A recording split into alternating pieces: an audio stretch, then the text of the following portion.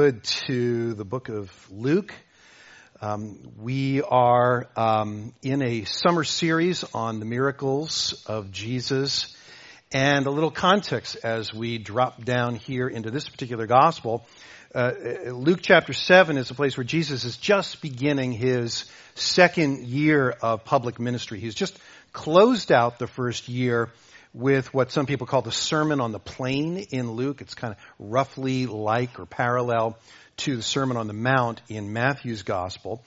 And he's just returned to Capernaum, which is a small town in the region of Galilee and is often thought to be the place that is Jesus' base of operations. He's always often going back to Capernaum. So here now the reading of God's Word, Luke chapter 7, page 1065 if you're using the blue Bibles. Luke 7, we're looking at just the first 10 verses. Here now the reading of God's Word. After he had finished all his sayings in the hearing of the people, he entered Capernaum. Now a centurion had a servant who was sick and at the point of death, who was highly valued by him. When the centurion heard about Jesus, he sent to him elders of the Jews, asking him to come and heal his servant. And when they came to Jesus, they pleaded with him earnestly, saying, "He is worthy to have you do this for him, for he loves our nation, and he is the one who built our synagogue." And Jesus went with them. When he was not far from the house, the centurion sent his friends, saying to him, "Lord, do not trouble yourself, for I am not worthy to have you come under my roof. Therefore I do not presume to come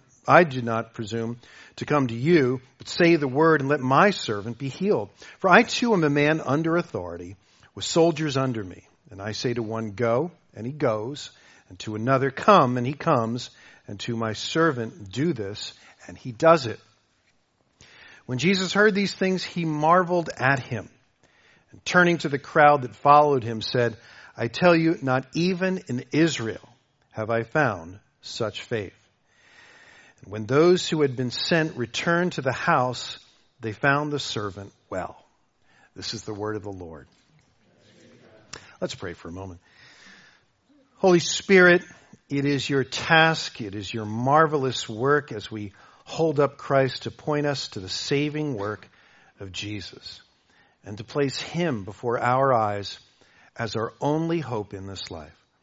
So give us eyes to see, Holy Spirit, eyes that grow dim and even blind, so that today and later tonight and throughout the week and in all our lives, we would trust Jesus and we would cling only to him. In Jesus' name, amen. Well, this story, this miracle that we see here, answers three key questions that people have consistently had, both for Christianity and for Jesus. Three challenges that even today people have for Christianity and for Jesus Christ. And the challenges are, I cannot be saved, I cannot be healed, and I cannot believe. This miracle challenges all of those. I cannot be saved, I cannot be healed, I cannot believe.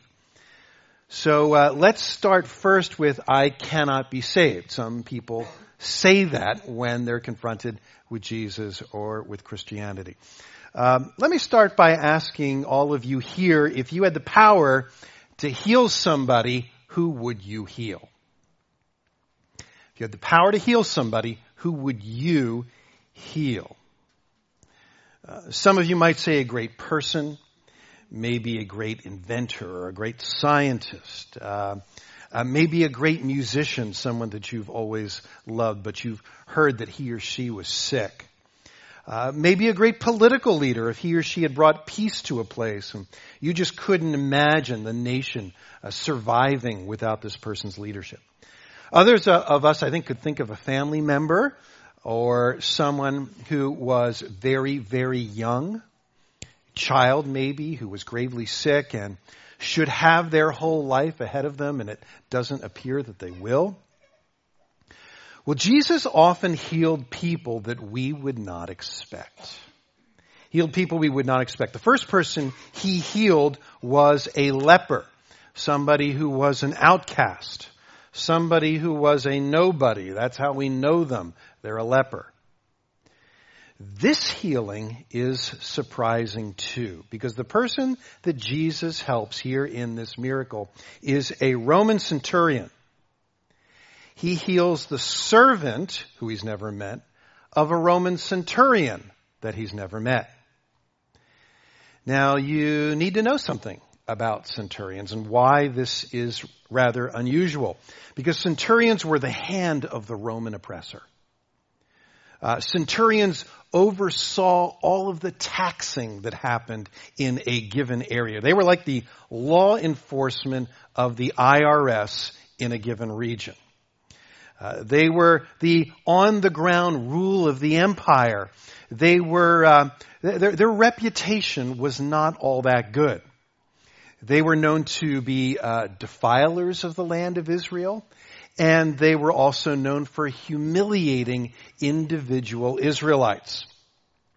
One of the main income streams for the empire were local tax stations that were positioned on the road in and out of certain towns. Capernaum was one of them, and you'd have to stop at a booth and pay as you went in and out of a town. The centurion made sure that the toll roads, which were, again, an income stream, were well managed. And if you just didn't feel like paying the toll that day, well, he was a centurion. Cent meaning where we get the word century. He had a garrison there at the toll road of at least 100 men to make sure that if you didn't feel like paying the toll, you were going to pay the toll anyway. So the immediate emotion of an Israelite for a centurion was typically suspicion and to stay as far away as you possibly could. But this centurion was different. This man was different. And the big difference is grace. This man could see grace. He believes that Jesus can heal his servant by his sovereign grace.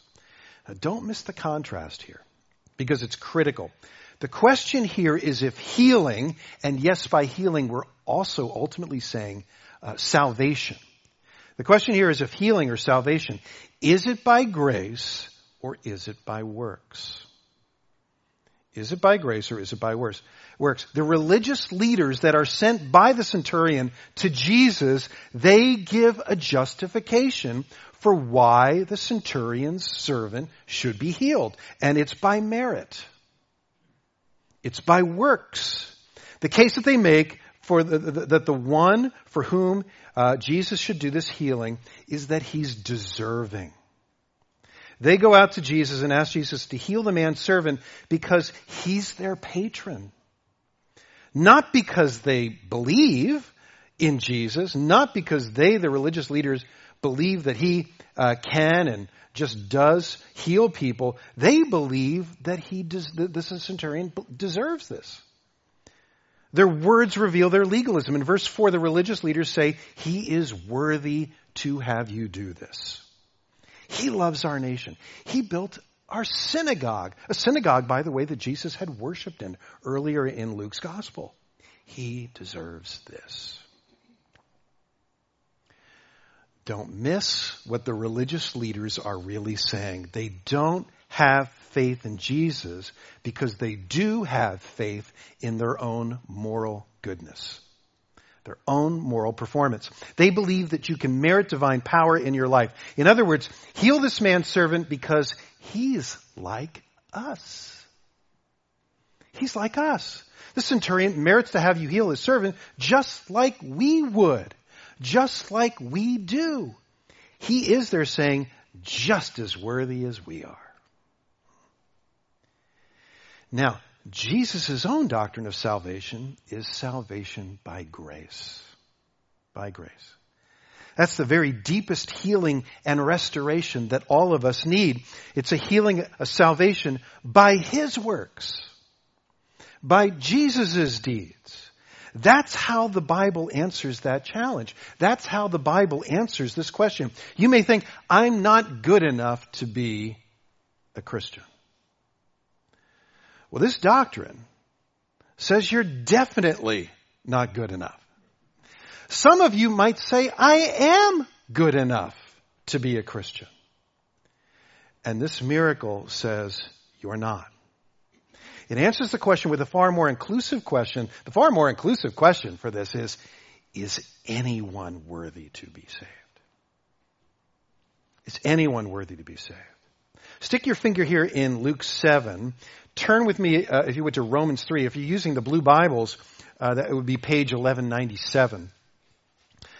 To Romans chapter 3. Now, think about this. Think about this. Is your mother worthy of Christ's kindness? I see people looking at their mothers. Sorry about that. How about this one? Is your grandson worthy of the kindness of Jesus Christ? The answer the Bible gives is actually a resounding no. A resounding no. It's because God in Christ simply is that holy. That's the issue. It's not about your grandson. It's not about your mother. It's about God. He simply is that holy. But that's not all. Look at Romans 3, verse 20. And this is where Paul specifically addresses whether someone can be worthy, if they are a sinner, through their corresponding deeds or other things that they do that make them worthwhile. Whether somebody can be righteous before God, for instance, through their law keeping, or their parentage, or anything else that you can trust in about yourself to be worthy before God. It can be your culture. It can be your language. It could be your race. It could be the amount of money you have in your bank. It could be your politics. Whatever it might be that you might think makes me worthy before God. Romans 3 challenges this. Look at this. Verse 20. For by works of the law, no human being will be justified in his sight, since through the law comes knowledge of sin. Now, so many people that think that through the law, through doing of the law, comes righteousness for me. If I do the law, I become righteousness. And Paul says that's not how the law works. Yeah, if you really could do the law, perhaps a man could become righteous. Maybe one man could do that. But for by the works of the law, no human being will be justified in his sight, since through the law comes a knowledge of sin. That's what the law produces, an awareness. It's the holiness of God. It's the white-hot light of God on your heart. And when that comes upon your heart, you start to see things that maybe you didn't see before. But now, the righteousness of God has been manifested apart from the law, although the law and the prophets bear witness to it. The righteousness of God through faith in Jesus Christ for all who believe. For there's no distinction, for all have sinned and fall short of the glory of God. So it's not just your grandma. It's not just your grandson. There is no person ever who can make the claim, I'm worthy. I'm worthy. I deserve God's favor. No one, nowhere, no how. Paul goes on in verse 24 to say that our hope is to be justified by his grace as a gift through the redemption that is in Christ Jesus. It is by grace that you have been saved, brothers and sisters, through faith. And this is not of yourselves. It is a gift of God, not by works, so that no one can boast.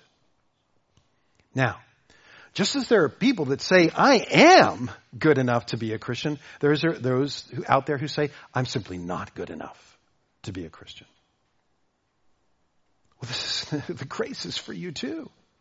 How do we know it is by grace that Jesus heals or saves anyone? Look at how Jesus reacts to the request that the Jewish rulers, the word there is actually presbyters, the elders of the synagogue, look at the answer he gives to them, or doesn't, right? He doesn't say, why didn't you come earlier? This guy is so near death. Or why doesn't he say, I will not help this Roman oppressor of God's people? He doesn't say, because you elders have bad theology, because you believe in works righteousness, I won't have anything to do with you or with your centurion. No, he just goes. He just goes. He goes for actually no given reason. Because it's by grace. Because it's by grace alone. You think you can't be saved? You think you can't be saved precisely because you know you're not good? Well, you were very close to the truth. You're very close to the truth. You're right. Thank God, because God saves in Christ by grace alone. That's the first challenge, by grace alone. Second challenge, I cannot be healed. In other words, I cannot be healed because I just don't believe.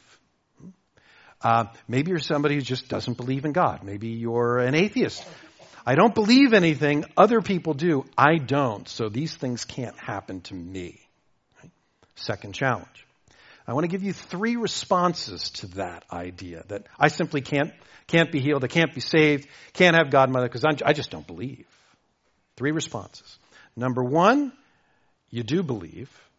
Number 2, you often believe in things that have less reason or warrant than Christianity does.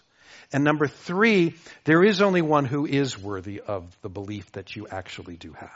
Right? Those are the 3 responses. First, you do believe. You're a believer of sorts. Number 2, you often believe in things that have less warrant to them than Christianity does. And number 3, there's only one who actually is worthy of the belief that you have. So response 1, you need to know that the Bible presupposes that you are a believer. Now by that I mean you believe in something. You believe in something. You're not as neutral, you see, as you think you are. Now you may not feel that way at this moment. I'm just telling you what the Bible says about you. It's for us to wrestle with God's word here. You're not as neutral as you think you are. The Bible claims that at the most basic, simple, foundational level, everyone does believe in something. Even something unseen. For example, I have to come up with something as foundational and sort of popular and as basic as most people think. You believe, for instance, that you and most people you know are basically good. You believe that you yourself and most people that you know are basically good. You're sure of it. You almost never question it. You can't see it. You can't know it for sure. You just feel it. And maybe you work hard to counterbalance that something that maybe you think that you did wrong, or that occasionally when you realize you've not been so nice to others, you try to compensate for it, but otherwise you really are nice. That's what you believe. But think with me for a moment. Nice compared to what? Nice compared to what? Nice based on whose standard? You see where I'm going? You have a standard for what's nice, and according to that standard, you're just there, and you don't question it. You know, in my own life as a non-Christian, if someone asked me, if there is a God, without faith in Jesus Christ, why would he find you acceptable? And my answer was, I don't know, I think I'm a good person. That was always my answer. But again, compared to who? Now, for me, I have to tell you, for me, it was always Charles Manson. I thought I could step over that line. I mean, some of you don't know who Charles Manson is. But I wanted a standard over which I could step. It was pretty clear, you see. But there were always people who were still nicer to me. What if the actual standard, was somewhere between me and the nicer people that I knew? See, I needed a goal line. I needed a standard. I needed assurance that I was good and I believed, you see. And my belief was basically in me, in my relative goodness. And sometimes I get a little shaken up. Did something that I ought not to have done, and I sort of wondered, well, what am I going to do? How am I going to be able to compensate for this? Has the line actually moved? Have I fallen behind the line? How do I crawl myself up to where I need to be? What is my standard? Where can I get the standard? Here's a first principle. You can never disbelieve in God without believing at that same moment just as deeply and fundamentally in something else. Let me say that again. First principle, you can never disbelieve in God without believing at the same time just as deeply, just as fundamentally in something else. If you don't believe in God or you don't believe in Jesus, it's not because you don't believe. It's not because you don't have faith. It means you have something just as deep, just as fundamental, a faith in something else. But the Bible says you're not neutral. You're not neutral. Second response. You often believe, we have a tendency to believe often in things that have less reason or less warrant than Christianity. Last year, my daughter was reading Sheldon Van Auken's famous book, A Severe Mercy. It's a book I actually can recommend, and I can't get into the whole book here, but if you love love stories, this book is for you. And in the book, Van, he goes by a shortening of his last name, Van, he wants to believe. And he wants to believe because of his love for a woman. He wants to believe like she does to make their relationship, you see, even closer than it is. And he says, look, if I'm going to stake my whole life on the risen Lord Jesus Christ, I don't want there to be a gap, you see, between what is possible and the proven. I don't want there to be any gap there. I want the proven. I don't want to sort of say, well, I believe in something that is likely or possible. I want it proven for me.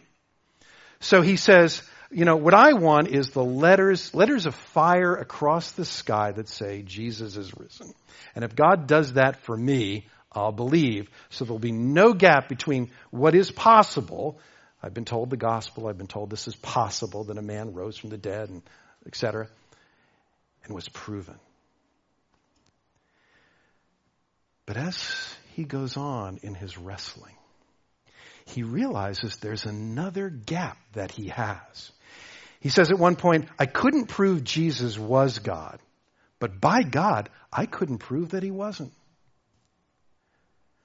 I realized I could not reject Jesus without a great step of faith, but then I began to realize that I could not go ahead into faith and believe without a great step of faith. There was only one possible thing to do. Once I'd seen that I had a gap behind me where I couldn't prove this wasn't true, as much as I had a gap in front of me where I couldn't prove to myself that it was, all I had was to step forward to Christ.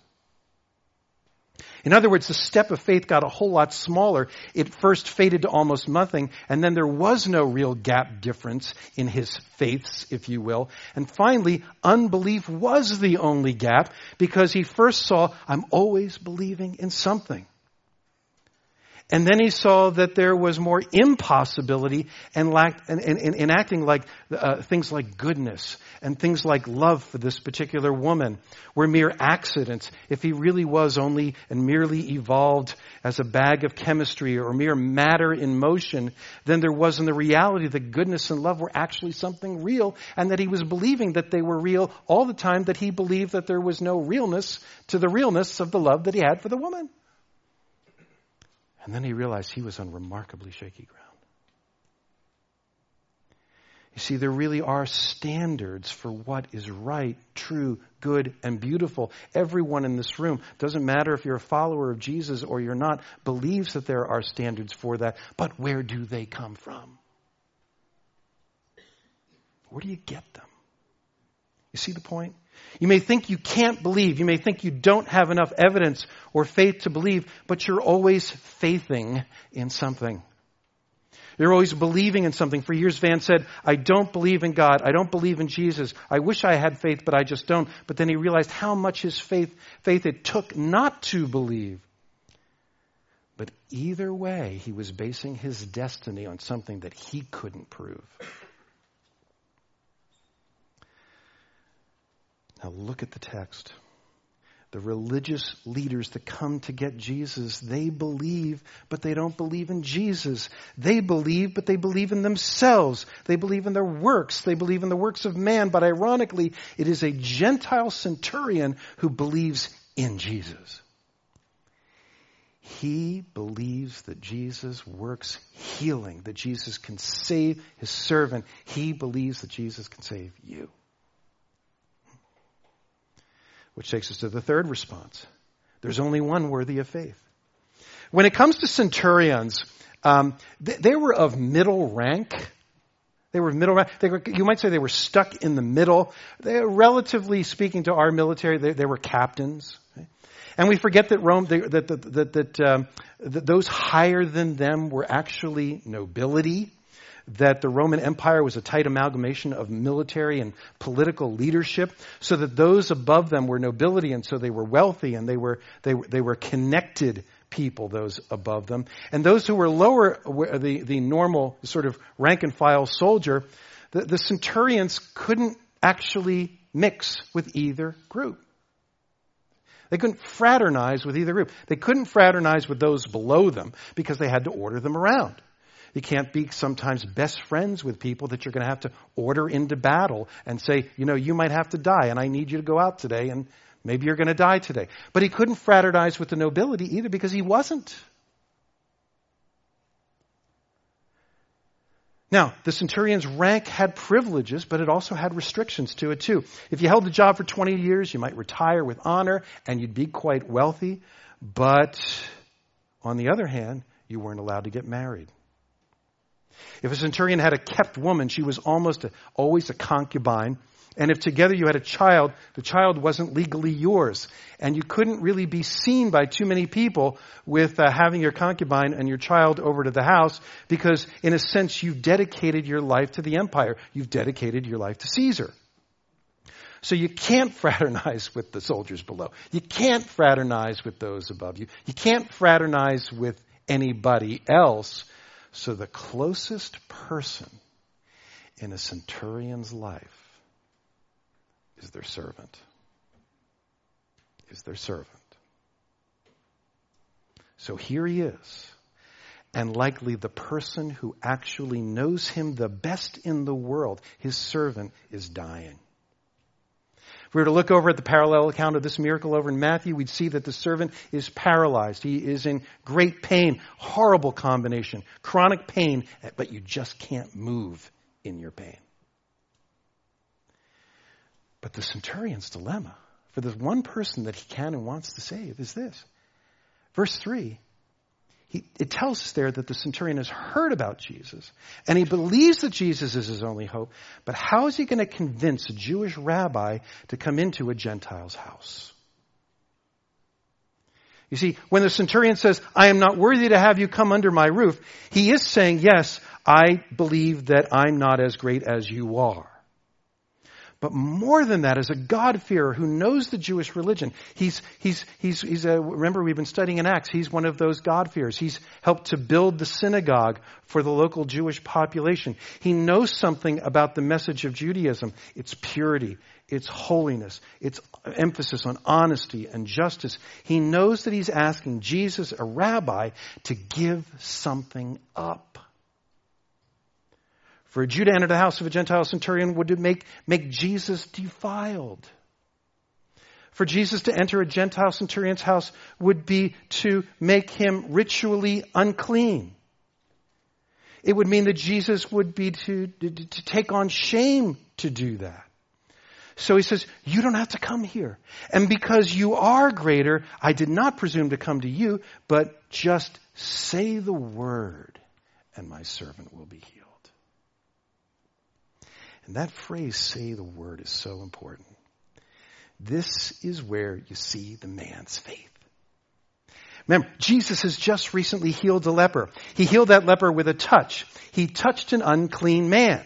But while he healed the man with a touch, he did not heal him by a touch. No, he healed the man through a touch. See, Jesus didn't have to touch the leper. The touching of the leper was for the leper's sake, not for his own. His word is where his power is. His word has power. He acts through his word. And this is where Jesus hears this man's faith. He hears the centurion saying, when I speak a word to my soldiers, it happens. They do. Because they're under my authority. I'm under your authority. So that when you say sickness and death go, it will go. Now you might ask yourself, how did the centurion know this? He's not even seen Jesus, it doesn't seem, before. He's heard about him. That's all we're told in the text. He's heard about him. Never seen him. Now, the centurion might have heard about Jesus' miracles elsewhere. Maybe he heard about the wedding at Cana. Maybe he heard about the healing of the leper. But I think there's more to it than that. In Rome, there was a chain of authority.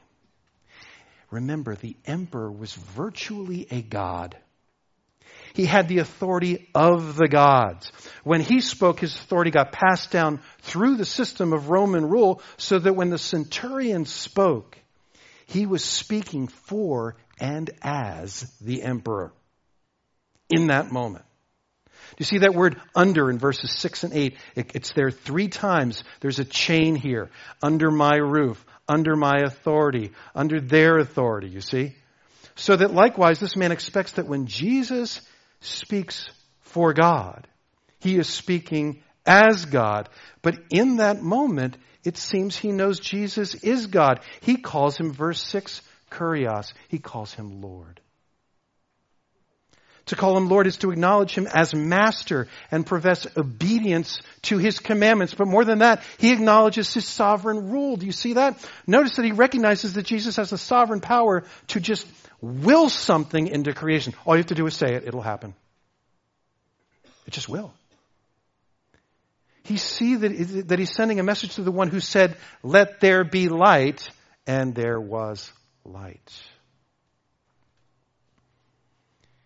He knows he's messaging the one who called creation into being.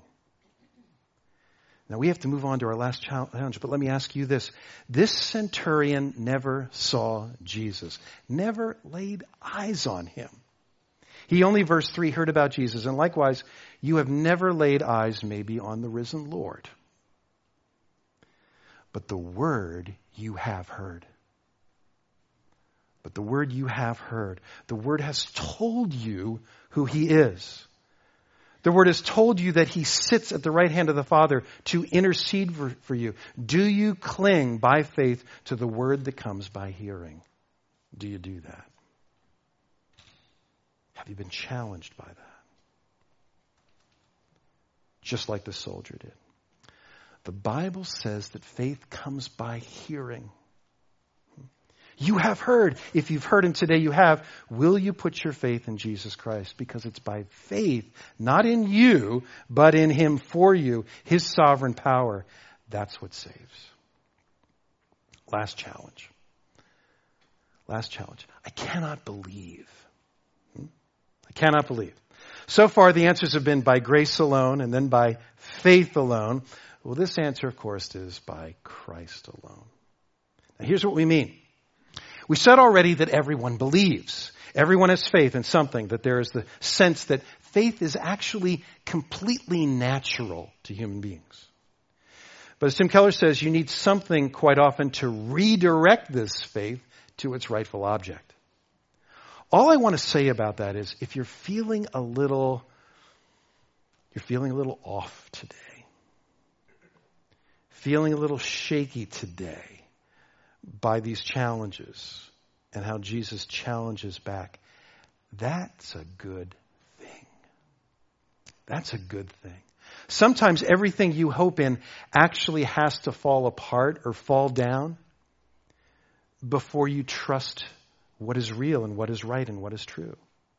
You have faith, but you need supernatural help to redirect you to Jesus. The Spirit's help to redirect you to Jesus. Think about the centurion for just one more moment. Think about him. He has it culturally. In Capernaum, he has it all. He is the most powerful man in this particular city. First, he has great authority. He commanded, remember, a garrison of 100 men. Second, he had great power. He was part of an occupying force.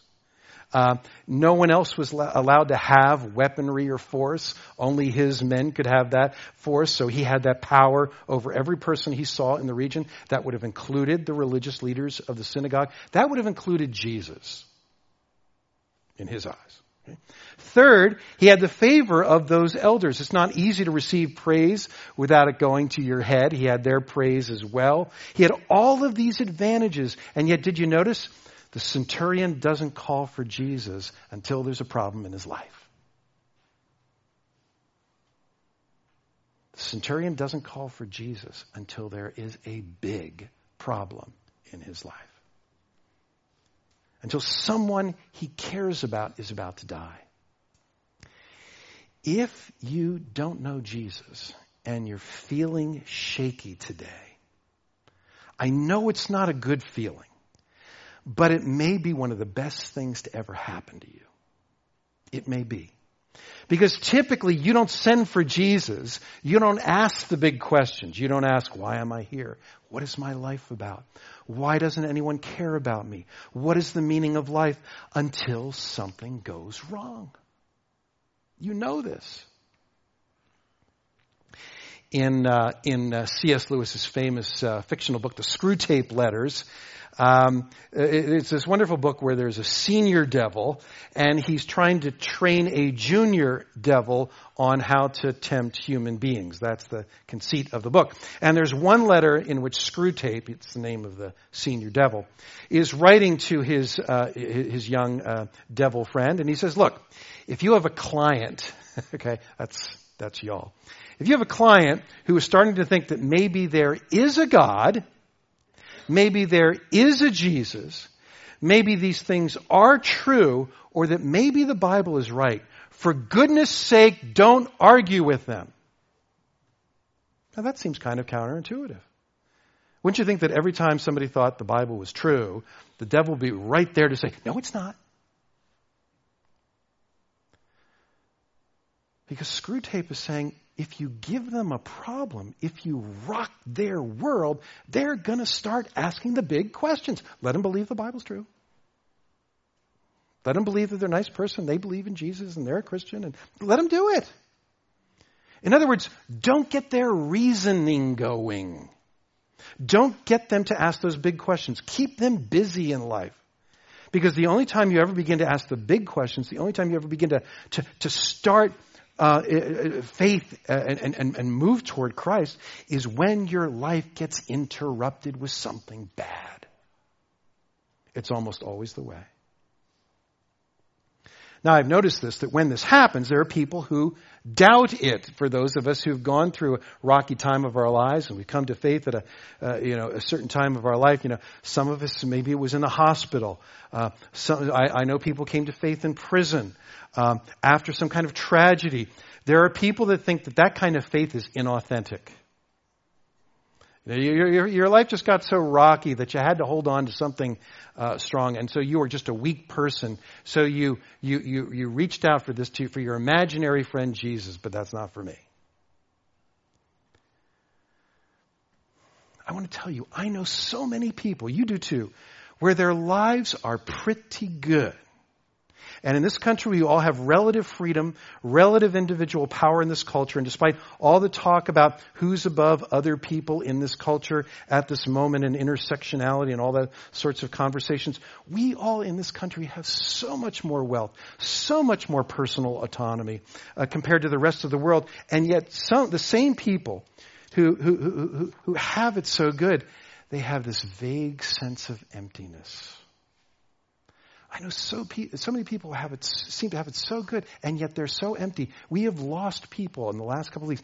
Kate Spade, I used to go by her store in New York City all the time. She sold her company for $33 million, and she ended her life a couple of weeks ago. Anthony Bourdain, apparently his net worth was $17 million. I would love to have $17 million. But you know what? It's apparently not enough. It's not enough.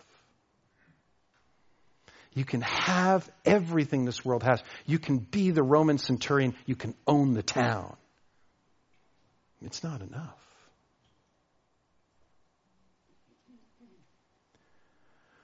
Where do you go when that happens to you?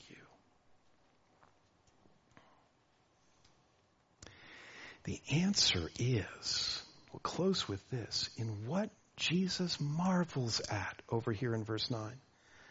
Do you know there are only 2 times in the entire Bible where the Lord Jesus Christ, God, marvels? Right? Where he is said to be amazed. Now the first time is back in Mark 6. You don't have to turn there. But it was when Jesus was speaking in his hometown of Nazareth. And his fellow Jews rejected him. It specifically says in Mark 6:6 that he marveled because of their unbelief. In other words, people had known Jesus all his life. People in his hometown, they saw that the way that he lived for 30 years, that he never sinned, that they always heard gracious words from his lips. If anybody should trust Jesus, it should have been the people that knew him the best and saw how he lived. People who'd watched him lead that sinless life for 30 years and nothing. When he preached, nothing. And he was amazed. He was astounded at their unbelief. Well, this is the second time. And this time he marvels over actual belief by someone who's never met him, someone who's only heard of him, someone who is uncircumcised, someone who is a Gentile, someone who's a member of a pagan oppressor, somebody who's a part of an occupying force, somebody who's a member of a group not known for their humility or their sense of need and a stranger to the covenants, someone raised without the benefits of the Sabbath, without the benefits of the law, without the benefits of the sacrificial system, all of that, and he believes. And Jesus marvels. What caused this man to look away from everything he had to trust in his life, and he had a lot, and to move toward Jesus as his only hope? We didn't even mention his wealth. Friends, both biblically and in experience, wealth is not a spiritual advantage. Wealth creates this world trust. Wealth creates this world attachments. What would get him to look away from all that privilege and to look only to Jesus Christ? Only when he sees only Jesus. Only when he sees only Jesus. When he sees only Christ alone. Only when he sees that all of what he has, and he has everything that this world could want, is gone, and there is only Jesus. You know, it's that way for so many of us. We got to a place in our lives where everything that we put our hope in, everything that was us, everything that was identity building, could be jobs, positions, people in our lives that we thought we were going to be permanently connected to, and there's breakup in family, whatever it might be. All of that gets taken away. And where do you attach? Where do you find identity? Where do you find meaning? Where do you know that love, what is right and good and true and beautiful in a world where everything only shakes?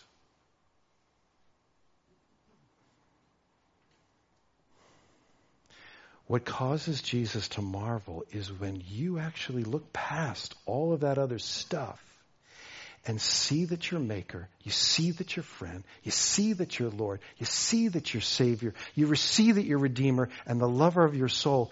He is there and he's been waiting and he awaits. So the message of the miracle is receive him. And when you do, you get Jesus as your centurion. Think about that. Because here's what the miracle is really about. You and I are sick. You and I are sinners. We are sick, the Bible says, with sin. We are needy. We are the dying one. And Jesus is the mediator who calls out to his Father for salvation and says, come, and come by grace. Is this person worthy? Is David Rao worthy? Absolutely not. Come by grace alone. By faith alone. In Christ alone. Let's pray. Lord God, we marvel at the gospel because in some sense it's not about us, so it can be for us. Are we good enough? Are we worthy enough? No. If we think we are worthy, immediately we're not. You are the Holy One. We can only come before you and know the worthy one in and through the only one who is and was yesterday, today, tomorrow, the worthy one, the one sinless man, the God-man, Jesus Christ. Lord, may we put our faith in him. In Jesus' name, amen.